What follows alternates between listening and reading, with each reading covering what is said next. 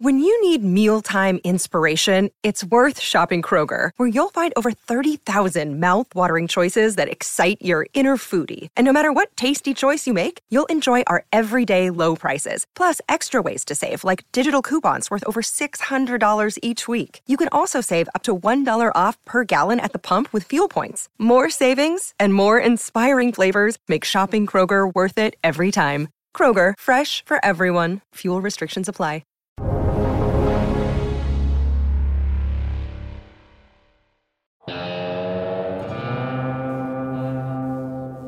Welcome to the Real Vision Daily Briefing. It's Tuesday, July 20, 2021.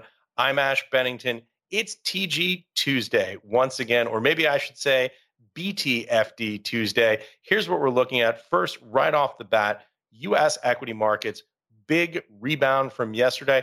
Let's take a look here. Looks like the S&P is up about 1.5% on the day, up 64 points. To settle at 4,323. If you look at the major U.S. equity indices, it's all green across the board. The only red thing I see on my screen right now is the VIX down 19.87, below 20. And the big mover on the day, Russell 2000, closing at 2,205. That's up 3.49%, nearly 3.5%, about 75 points on the day. Meanwhile, the bond markets, not a whole lot of action there. On the open, yield dipped a little bit, prices rallied, then yields rebound, maybe about 1 basis point from yesterday at 4 p.m. At about 1.21. Finally, NASDAQ is partnering with a group of banks, including Goldman Sachs and Morgan Stanley, to spin out pre-IPO shares. It's an interesting story. All that and more to talk to today with Tony Greer. Tony, welcome back. It's so good to have you back on the show. Slash, it's great to be back on our regular schedule, isn't it? It was nice to be missed, but most importantly, it's nice to be back in action. Yes, indeed. You were missed. Unforeseen scheduling issue, but you're back and you're going to be back going forward. Absolutely. That's what's important here. So let's press on into the markets, eh? Let's hit it. Tony, what are you looking at? How are you thinking about this? How are you thinking about yesterday's sell-off? How are you thinking about today's rebound? What are the major themes and what are you looking at right now? Well, I think we got to get right back into market. We have to get back into everything is navigable so far. Right, we are right into playbook trading in the S&P, which is a position that we've been in before. It's been a different circumstance, but the same playbook playing out. All right. So what I see so far is we had.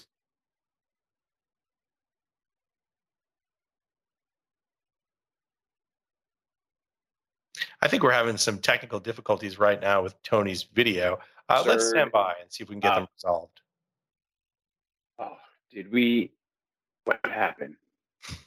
I think you froze up there for a minute, Tony. Are we back? I think we're back. Okay. I'll start over again, Ash. I'm sorry about that. I'll try to go slow and not move my hands because sometimes that gets our reception slowed down. So if I can call it, I think that we are in playbook trading, okay? We saw a super steep slide in the S&P yesterday, very much on a inflation headline, right? So last week we got inflationary headlines on the tape, right? We got CPI at 5.5%. We got PPI at 7.5%. What was crazy to everybody coming out of last week was that bond yields just continued to fall, right? So we're seeing a situation where we're getting headline inflation and bond yields are continuing to fall from 1.6 to a low of about 1.15%. Really difficult to hold on to the inflation trade when bonds are rallying that sharply. So what we've got is a repricing of the S&P, a typical large magnitude slide, another typical 3 days in the red, culminating in a big minus 2,000 negative extreme on the tick index, which shows that everybody on the NYSE is hitting bids at once. And so it's not surprising to me that we see an immediate respite the following day. right, Ash? I sent you that chart of the S&P when we were having our market conversation earlier. And as you can see, I don't know if we can maybe show it to the crowd at some point later, but, there is an obvious pattern developing that looks exactly like it did on May 11th. Now, if we go back to what happened on May 11th or thereabouts, we had the S&P sailing away above all major moving averages toward a new high price of 4,000. And then we had the headline data hit the tape, and the S&P suffer a dramatic sell-off right to the 50-day, extreme tick indexes on both days. And that's exactly what we saw yesterday. So with this rebound today, I think that it's a little bit of getting the band back together, quite honestly. And I would not be shocked if the low extreme of this move was in the rearview mirror and the stocks get back on their feet again, quite honestly. So I'm trying to watch things, Ash, like the performance panning out and how leadership on the year through this bout of selling that we've just seen, nothing has really changed. Right. If I go to see where we are on the year, we've still got retail in the lead, up 46%, XOP right behind it, up 37%, XLE behind that, financials behind that, industrials, metals, and mining, all up over 20% on the year. If you look at today's rotation, right over my shoulder, we've got retail, industrial, metals, and mining, financials, XOP, and then you throw in XLI and XHB because of the housing data that we got today. Those are all up 2% to 3% today. That really looks like a clear overlay of what the performance on the year has looked like. So if you ask me, the market is morphing back already into a bull market phase, even though we took on this selling water yesterday. But it seems like another navigable event where we're going to have one sector after the other get back on its feet and kind of pass the baton from day to day. So it's hard for me to get bearish when you have a red to green day in the Russell like we had today, which should be, and if it checks another box, I'd be shocked. But it seems like that is another box to check where this is the culmination of the down move, where we finally got a red to green day in the Russell. Because if you remember, the Russell was leading the way on the way down. Since the FOMC, small stocks were getting absolutely annihilated. Yeah. And so it looks like we've got a culmination of this, the Russell coming back, S&P back on its feet. What are you thinking, man? Does that sound like we've got a good beat on the markets? Boy, that's really well said. First of all, let me just say, I'm not sure if we're going to be able to display the charts here, but I'm tweeting them out on Twitter at Ash Bennington. And it's, of course, under the Real Vision hashtag as well, a Real Vision handle, I should say, on Twitter, where it's being retweeted. Boy, so much there that you said that was so great. I remember reading some pieces, these think pieces on Twitter that the small cap trade was over. Clearly not the case, getting heavily bid here today on the rebound. Talking of getting the band back together, it's great to have you here. It's great to have these conversations with you. And to jump to something that you said right at the outset, you were talking about headline inflation data clearly hitting the tape repeatedly. PPI hot, CPI hot, retail sales hot, hot, hot, everything hot across the board. A little bit of a rollover in the consumer sentiment index, but nonetheless, what's happening in yields? This seems paradoxical. What's going on in the bond market? How do you think about that big picture? Man, Ash, this is a great, great, great example of why I use the bond market as a speedometer for my equity trading and not as a trading vehicle itself, because I would have already gotten blown up thinking that yields would stop backing off somewhere around 1.4% or 1.3%, or maybe at 1.5% even. And we've cratered to 1.15 in the 10-year. We've seen all of the curves that were rallying and expanding, widening, I should say, during the rally. All of those have curled over. We're seeing the 5-year break even that was treading higher during the rally face some technical headwinds and stopped rallying. So the bond market is saying something dramatically different than the data.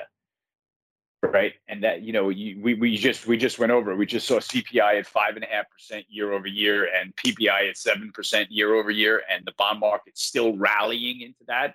So to me, that is an example of sort of, I think, how offsides the bond market has been. And in reality, there was probably a much bigger bond short out there expecting this inflation.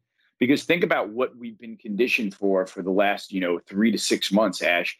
It was only June 1st when we had the Barron's cover. That was the everything shortage, if you remember, right?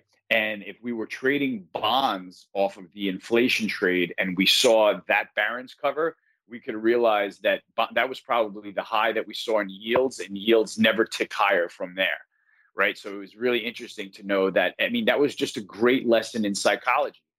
Commodity markets were inflating. We were getting headline data. We got a Barron's cover that said there's an everything shortage, yet nobody could sell anything because markets were still going up into that phenomenon, even though it was so baked into everybody's calculation, right? So what happened is, the bull market continues as a little bit of a facade for a couple of days, and then, you find one data point and it gives up the ghost and breaks back down into support. So I think the fact that this trade is becoming much more telegraphed than it was, say, 6 months ago, that people are getting more involved in the oil trade and more involved in the industrial metals trade. We clearly just dismantled everybody in the gold trade after the last FOMC meeting. So, there are some dangerous cracks in the inflation trade. And, now we're at a point where positioning and sentiment have become sort of the number one and number two priorities on the radar, right? If we're all going to be trading this market that we think is probably inflationary due to our pivot to the green economy, due to our cyclical recovery out of the COVID lockdown, everybody anticipating inflation, the commodity markets are still saying inflation is coming. It's just going to be a little bit of a non-linear path to get there. And so I think that this shakes out a lot of longs out of the way. I've already heard some reports on, sell side shops pivoting and calling for a lot of deflation ahead this year. And so I think that they're getting way ahead of the game. I think the bond yields at 115, even though I'm not the bond vigilante, that sounds like that's getting way ahead of the deflationary game. And we'll see how this pans out. We'll see if this is a bottoming process in both the bond yields and in the S&P. So that's what it looks like to me, and that's how I'm kind of trade it, Ash. I still think that we are in a navigable bull market in the S&P. You're a podcast listener, and this is a podcast ad. Reach great listeners like yourself with podcast advertising from Libsyn Ads. Choose from hundreds of top podcasts offering host endorsements, or run a reproduced ad like this one across thousands of shows to reach your target audience with Libsyn Ads. Go to libsynads.com now. That's LIBSYN ads.com. Yeah, Tony, the question that I have for you is we hear this talk, inflation, deflation. You talk about these almost separate realities out there. You've got the bond market, you've got the data, you've got what the equity markets are telling us, at least here in the U.S., got commodity prices. How do you balance that all out in your head? Well, it gets really difficult when the bond market sends one signal and the Bloomberg, tape sends you another, right? So I'll tell you that gets more difficult. What you do to battle that is, for my readers, we were kind of pretty long going into this S&P rally. And what we do is we tighten our stops up and our sell levels right up close to the market. And we don't tolerate a lot of pullbacks in the S&P before we make a sale. We go ahead and make a sale when we know we're in a crowded market. Luckily, I was able to get out of the way of industrial metals and mining early, and a little bit out of the way of oil early. And from there, it just feels like, I feel like everybody's cleared out of all the long positions. Yeah. And we've got a chance to rally again. So while it got confusing, I think that the market's going to get back on its feet here. Sorry, I thought I just lost you for a second there. No, you're there. Maybe it was the no hands moving thing that made it work. It's like you're doing Irish line dancing. You were perfectly still from the waist up. I've literally got myself handcuffed to this chair so that my hands don't stop the camera from capturing everything. So let's try to keep going, man. Listen, Tony, not surprising here. Questions are lighting up. People want to hear from you, want to hear your views. First one comes to us talking about commodities. This one comes to us from Hugh Meyer, regular viewer here on the Real Vision Daily Briefing. TG, is there a level on WTI, if breached and closes below, that you would have you concerned? We should probably say WTI looks like 67.42. It is continued to roll over here today despite the rally, at least on the screen I'm looking at right now. Well, I'm going to say this. I'm not going to address one level or one price point to the WTI rally because there's so many components to it. We're still seeing tremendous demand from India and China. We're still seeing inventories going toward the lower end of the 5-year range. So I'm going to really stay with this crude oil bull move until the spreads start showing me that they're coming out of backwardation and heading back toward contango. And to me, it looks like spreads got way ahead of themselves, that we accumulated a lot of length once again in the front month of WTI, which seems like a natural thing to happen when we're in a backwardated market and the cost of carry is positive. So we got a little bit overpositioned there, and now we're seeing the sell-off. But as long as spreads hold into their uptrend and remain in backwardation, that's how long I'm going to be playing crude from the long side. It'll probably be either very long or just a little bit long, but I'm still a crude oil bull. Yeah, to give us a little bit more context on how you think about the forward markets versus spot on this. You mentioned backwardation. How do you see that playing out, and what are the drivers there? Yeah, well, the backwardation is the function of the front month commodity being priced higher than the consecutive months going down the curve. That takes place when the commodity markets tighten and consumers save their consumption for the last minute. Right? They are waiting to see if WTI backs off. They wait for the last minute to see if they don't have to pay the most expensive price, but invariably that's what the curve has them doing. So you've got a curve that is backwardated with the front months more expensive than the back months. And when you're long that commodity, as you roll out the curve time-wise, you're rolling to a cheaper price, therefore picking up carry and having a positive carry in that market. So that makes it much easier to stay long. And what happens is it gets very crowded. We get the one, bubble pop, and everybody has to exit their front month spreads or front month trade, if that's fair to say. Yeah. Here's an interesting question that comes to us from Phil Treese. Estimates are for Social Security adjustments on January 1 will be 5% plus. Will this impact inflation narratives and expectations? Social Security adjustments to be announced in October. Phil, you're following this one closer than I am. Tony, any thoughts on Social Security adjustment? No, that's not my business. I'm a trader. I don't really look at stuff like that. Yeah, fair enough. This is one from Prius Omega. This is one of our regular viewers here on the Daily Briefing as well. Gold, tell us a little bit about, let me simplify the question. The question is, what do you make of gold versus gold miner performance during this bond rally? Prius Omega says it just looks perplexing. What are your thoughts?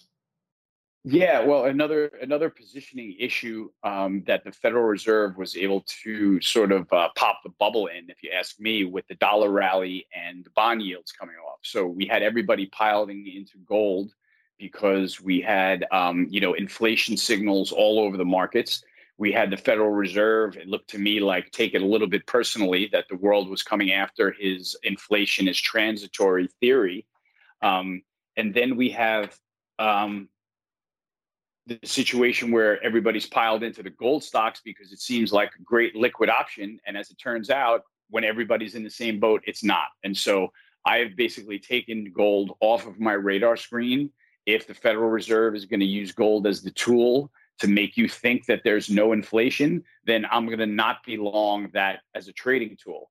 And there are plenty of other markets like the crude oil markets, the grain markets, the soft commodities that are all rallying, ferociously despite what the Fed does. So those are the places that I'm going to sort of stack my chips going forward, if that's fair. I'll move into the ag space and we'll move around and sort of avoid the Federal Reserve.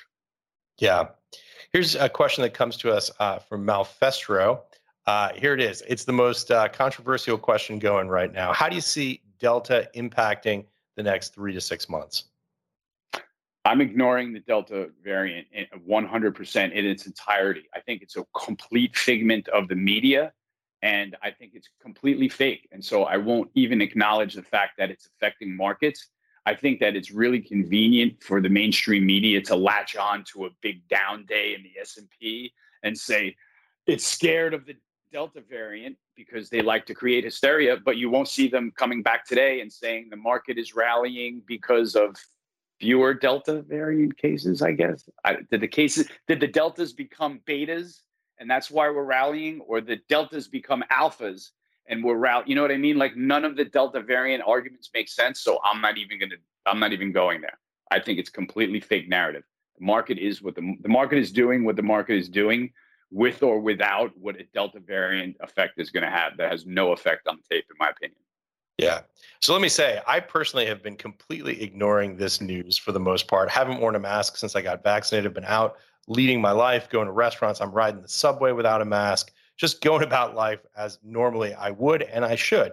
Yesterday, I did some research. I found a page over at Yale University that had all these really disconcerting scientific studies coming out of the UK, out of Scotland. What the heck is going on there? How are markets thinking about this? And is there a risk? One of the things that Raoul has always talked about is you basically have the action that happens with the virus, and then you have the response, meaning people, what the way their behavior has impacted their purchasing decisions, their travel decisions, their work decisions, all of that stuff. And you look at these statistics that look really sobering, saying that twice as many hospitalizations for unvaccinated people. I mean, what do you make of that? And how do you balance it off in your head? Ash, the only thing I do is look at the markets, and I honestly ignore the fact that that's happening. I can't trade markets off of propaganda anymore, right? And so if I refuse to do that, I can very simply do so by paying close attention to the tape and understand what's really moving and why, because I could easily make just as good a case that the market sold off yesterday because Santa Claus is coming to town in December. Okay. And if you don't watch out for the Santa Claus effect, everybody's going to get blown out here. And that's what, to me, the mainstream media is doing with the Delta variant and the virus now. The virus is behind us. The world is looking to move forward. And the financial markets really have. They've gone into an inflationary scenario. And, they took the Federal Reserve and all the president's men to knock that back down a few pegs. So I think that the market is sort of showing its real stripes underneath the hood. And I think it's going to come back strong at some point. You're a podcast listener, and this is a podcast ad. Reach great listeners like yourself with podcast advertising from Libsyn Ads. Choose from hundreds of top podcasts offering host endorsements, or run a reproduced ad like this one across thousands of shows to reach your target audience with Libsyn Ads. Go to libsynads.com now. That's LIBSYN ads.com. Yeah. As I said, obviously, it's a very controversial topic. It's certainly not what we do here at Real Vision to take positions on it, just trying to look at these issues and understand the impacts on markets. Tony, let me ask you this. If not Delta variant, what was it that impacted markets yesterday? Why did we see such a steep sell-off and a flight to quality into fixed income? Any thoughts on that? We got a little bit of a freeze up here. Okay, Tony's getting that situation resolved. We should have him back here in about 1 minute. Thank you for your patience, everyone. In the meantime, we wanted to set up this clip for you. This is an interview with Alfonso Pescatiello interviewing Danielle Lacalle on the main Real Vision platform. This is on the essential tier of the Real Vision platform. And it speaks to some of the points that Tony has made in the past and also here today, posing effectively this key question. Is inflation transitory or is it not transitory? Let's go to the clip. We'll be back in a few moments. We had inflation prints in the US, and they surprised to the upside, even the most rosy consensus on Bloomberg out there. I think we had month-on-month print at 0.9%. It's a long time we have seen something like that, Daniel. So why don't we take, let's say, a little bit of a look at the transitory against not transitory camp and elaborate a bit on that, maybe? I think that the most important thing about the concept of transitory inflation is what does that mean anyway? No, is what do they mean by transitory? Is it a year? Is it 2 years? Is it a decade? We don't know. Huh? What we know about inflation is that what matters to citizens is a cumulative inflation, and that if you look at cumulative inflation in the Eurozone, if you look at cumulative inflation in the United States, it's showing a vast deterioration of the purchasing power of salaries and also of savings. The other important thing to mention is inflation should not be measured just by itself. It should be measured relative to what people earn on a yearly basis. So to think about a massive economic disruption like COVID-19, it did not generate any reduction in inflation.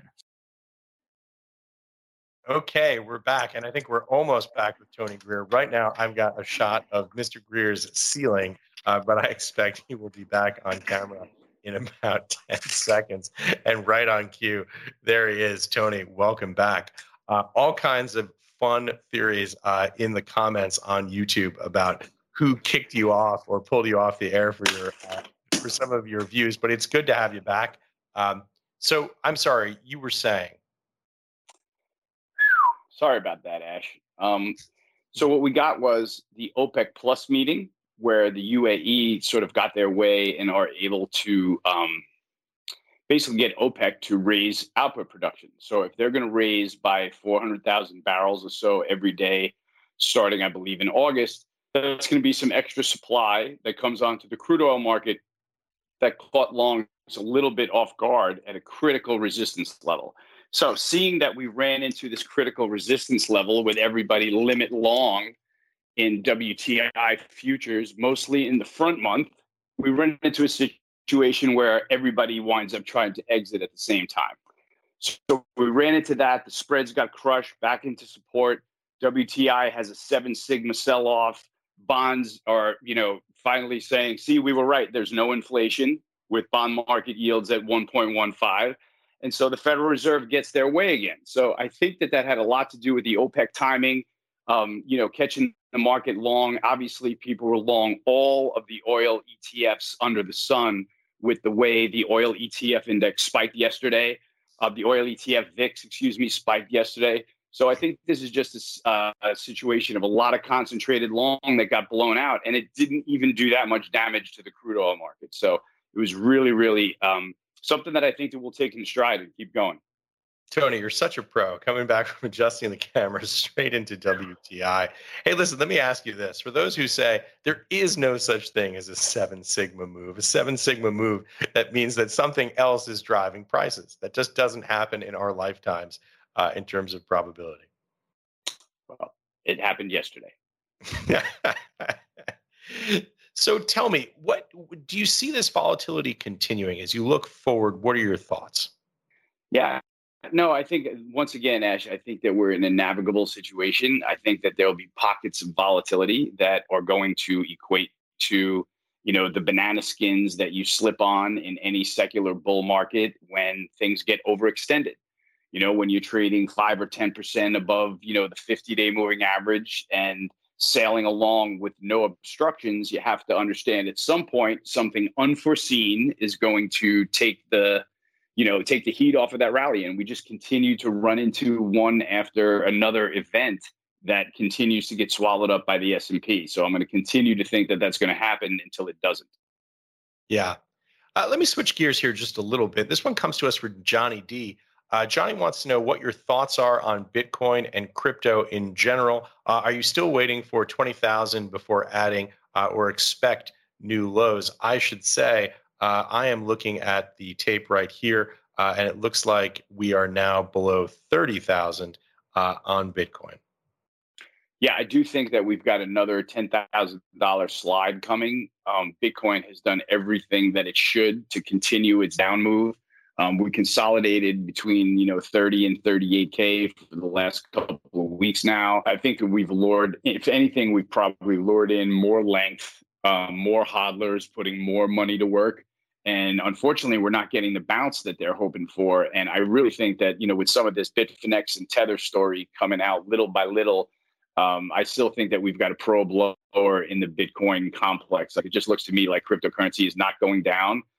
It was behaving great as an inflation hedge. And if we're not going to need as many inflation hedges, Bitcoin's got a big problem.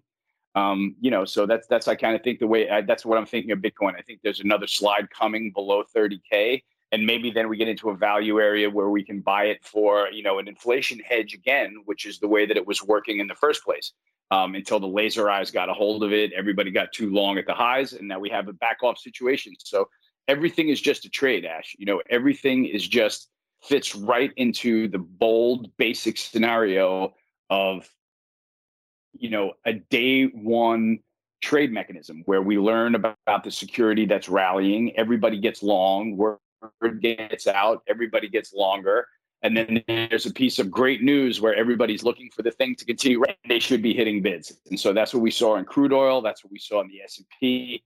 And that's what we continue to see. I mean, we've been talking about this for, we've got to been going for several months now. And it's been the same blocking and tackling playbook that has paid dividends. So I'm going to stick with that until I get burnt. So you are basically very comfortable trading this regime. You see this as a continuation.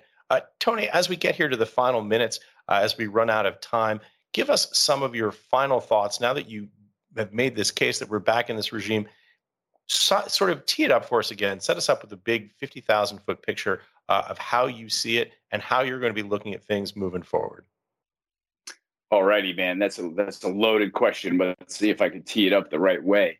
We're still. I like to go back to my basic trading tenets that have been useful for me when I get gut checks like this, and the gut checks like 150 S&P point dip are something that we have to deal with, right? And I keep in mind overall through dips like yesterday and turmoil like we're seeing, that the Federal Reserve is in fact inflating assets to get us out of this economic debacle that we'll say the lockdowns caused, right? If you own assets, you're going to be okay. If the inflation trade got a little bit ahead of itself and started making the Federal Reserve look bad and look responsible for a lot of things that they don't want people shining a light on, income inequality, never-ending bull markets, things like that, the Federal Reserve can act and make people very aware that they are still controlling markets in as much as they can. So I think that we ran into a situation where we had, peak sentiment for the inflation trade. We saw that come out on the Barron's cover, and then we ran into a hawkish FOMC meeting and an OPEC output raise, right? So there are two things that should very clearly set the inflation trade at least back on its heels. And I feel like that's what we've done. And I feel like now if commodity tightness remains and we still see oil spreads remain backwardated, I think that you're going to see buying continue. And I think you'll see the whole sort of risk complex get back on its feet. We may have a few more bouts of selling, over headline inflation numbers. But I think broadly speaking, everything is so well intact, and it's shown you so many times before that the S&P has the capacity to overcome these hurdles. That it's certainly this last one that we just went over. It feels like a speed bump to me. Yeah, that's Tony, fair to say, Ash. Absolutely, that's very well summarized. There's nobody in the business better at answering a loaded question than you. It is always fun to have you back, even when things go wrong. I would say especially when things go wrong, because it's fun. We're here live without a net, and everyone in the audience gets to share in the fun with us. So it's always a pleasure. Today was especially fun. Great to have you back, and can't wait to do it again soon. Thanks very much, Ash. It's great to get back on track. I look forward to getting back on a regular pace, right, and getting more interaction with our audience, and hopefully we'll continue to call the markets right. Yeah, well said. Thanks for joining us, Tony. Thanks for having us, Ash. Thanks for watching, everyone. Thank you for playing along, and thanks for your questions. See you soon.